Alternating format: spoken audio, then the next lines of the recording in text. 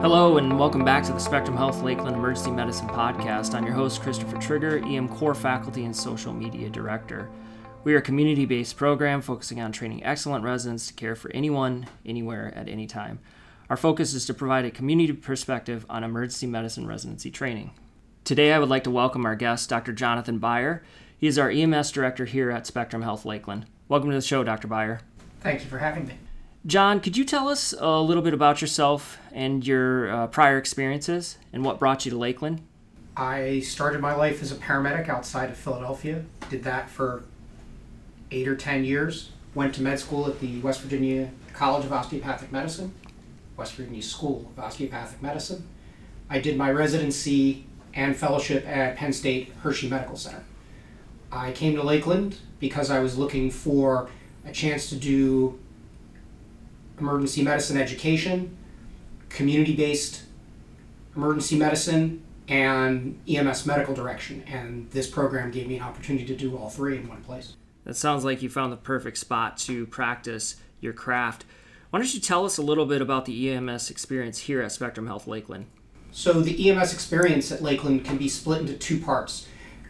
For most of the residents, there will be two components. One is a standard EMS rotation, which will be composed of ride time on the ambulance, some time with the dispatch center, and some flight time with West Michigan Air Care. There'll be also additional opportunities throughout their next 2 years with the occasional EMS opportunity. The goal for the standard resident EMS education is to make sure that they have a good working knowledge of EMS and can interact with EMS like they will be for the rest of their career, so they can integrate EMS into their practice. The second option is the EMS track. This is a longitudinal volunteer program that you do in addition to your emergency medicine curriculum. And this would be a more intense EMS experience. It includes a lot more research, a lot more administrative time, a lot more hands-on, including some additional clinical experiences in the field. The goal of this is to make the person ready for a fellowship in EMS, or if they just go out into the community, to be an EMS medical director for a small to medium-sized system. Dr. Beyer, I want to get back to what you touched on briefly regarding the level of understanding that emergency medicine residents have towards EMS. What do you feel makes a successful transition into attendingship with the level of training that they receive in residency? I feel that a successful attending views EMS as not simply someone who drops a patient off at his hospital, but someone who is part of his care or her care team. And to do that, they have to understand what happens in the field. They have to understand what feedback is appropriate. They have to understand ways that they can improve their EMS system so they can help the continuum of care from the 911 call all the way to their care in the emergency department and beyond. Because the patient's care pre-hospital really does impact the patient's whole trajectory through their ER, ICU, and further stay. So an attending who understands that can utilize that care and utilize that information they get better. So the coordination of care and understanding of basic EMS structure is extremely important for emergency medicine residents as they transition into becoming an attending. So Dr. Beyer, those are some great opportunities that the residents have here to participate in. Do you have any additional information to add regarding these specific event management that we cover here in Berrien County? The event medicine is well liked by all the residents.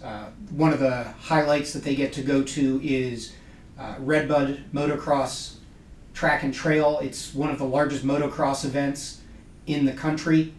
It gives them a wide variety of patient types to see, from the obvious trauma that they'll see to environmental emergencies. We also get some toxicologic and assaults and crowd and resource management in general. It's an event that all the residents love, and it's gotten really great positive feedback. So yeah, there is an overlap here in our community with some sports medicine events that we cover, as well as Redbud with Steelhead, as well as the Senior PGA Championship. Redbud seems to bring out the best in the individuals that partake in this event, and our residents have a great experience while on the track, taking care of not only the athletes but also the crowd. So Dr. Beyer, can you tell us some exciting opportunities that are up and coming in the field of EMS, and what opportunities are there available for residents graduating from our program that are interested in EMS?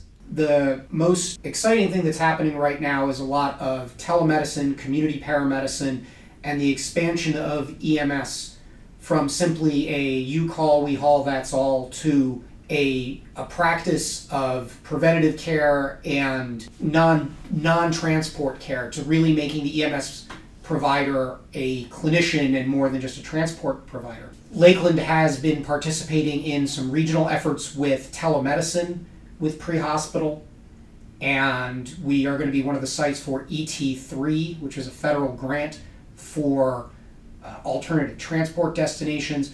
So there's going to be a lot in the next 5 years where we are going to teach people not just how to be medical directors for transport services, but really how EMS is changing, and Lakeland's really taken a step at the forefront. We were actually one of the first groups in Michigan during the COVID pandemic to do a COVID-related telemedicine project, and we had one of our residents very actively involved with that, and we're writing the research paper about that right now.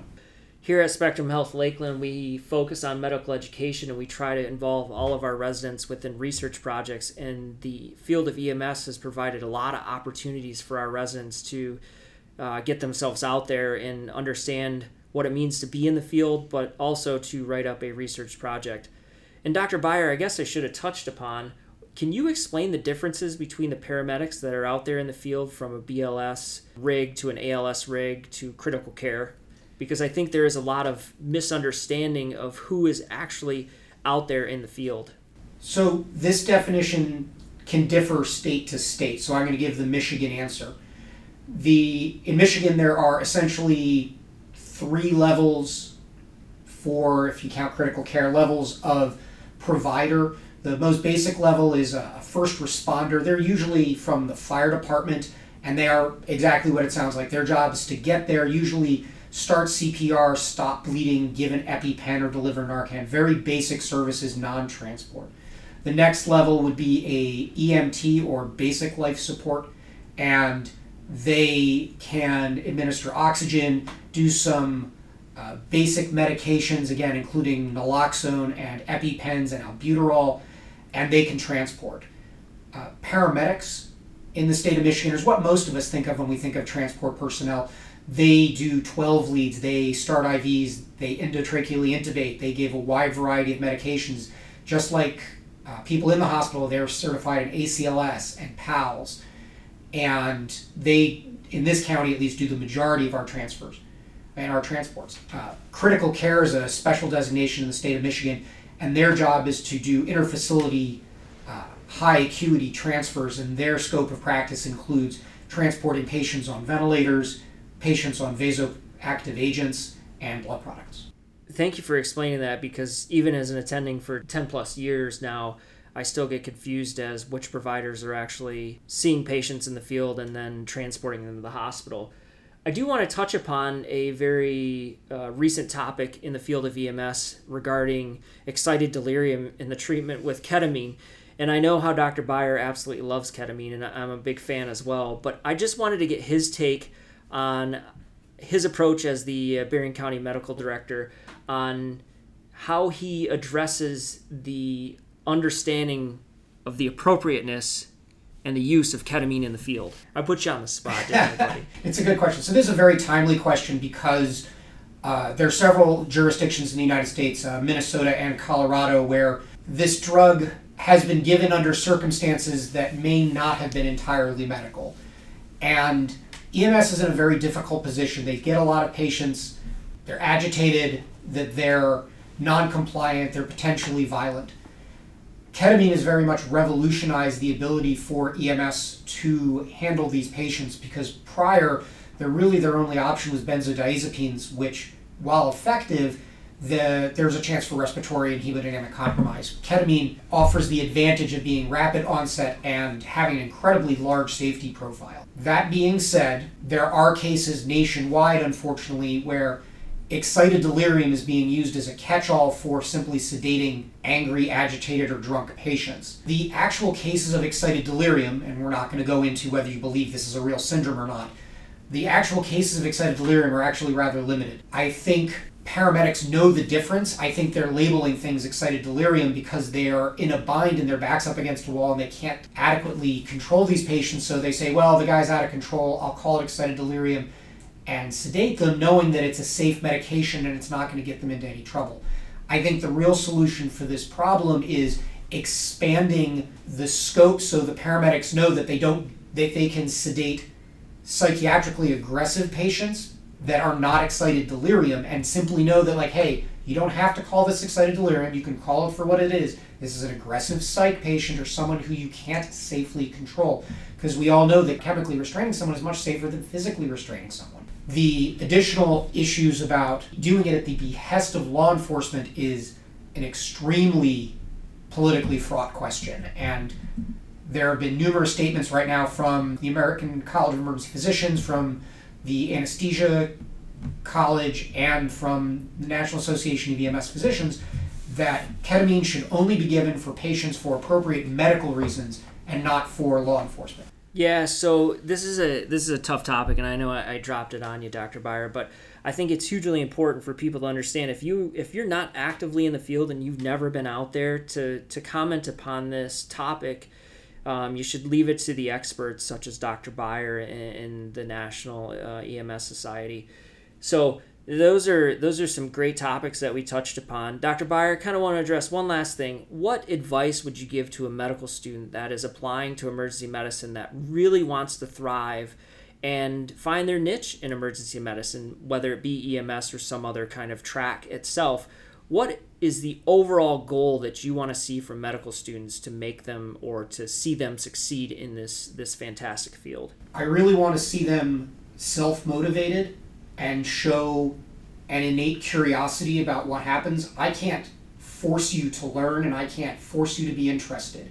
To get the most out of your education, you really have to want to go get it, and you really want to be interested.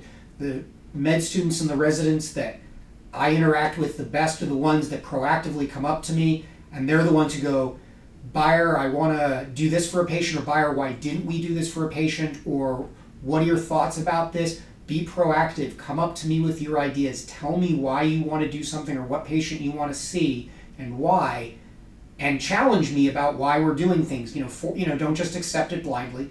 Ask me, why are we doing things? You are the architect of your own education, and if you want a great education, no matter where you go, if you don't work for it, it won't be great. But if you work for it, it will be a great education. That's excellent advice, Dr. Beyer. And I would like to end this podcast by saying I've learned so much from Dr. Beyer regarding the field of EMS. I mean, he's an excellent medical director and serves our community well. He is an advocate for our program, and our residents are extremely happy and excited to work with him. So thank you for joining the show, Dr. Beyer. Really appreciate it. Thank you for having me. All right, guys, let's wrap up. Once again, we are the Spectrum Health Lakeland Emergency Medicine Residency. We are a community-based program where we focus on taking care of anyone, anywhere, at any time. Thanks for joining us. Take care, guys.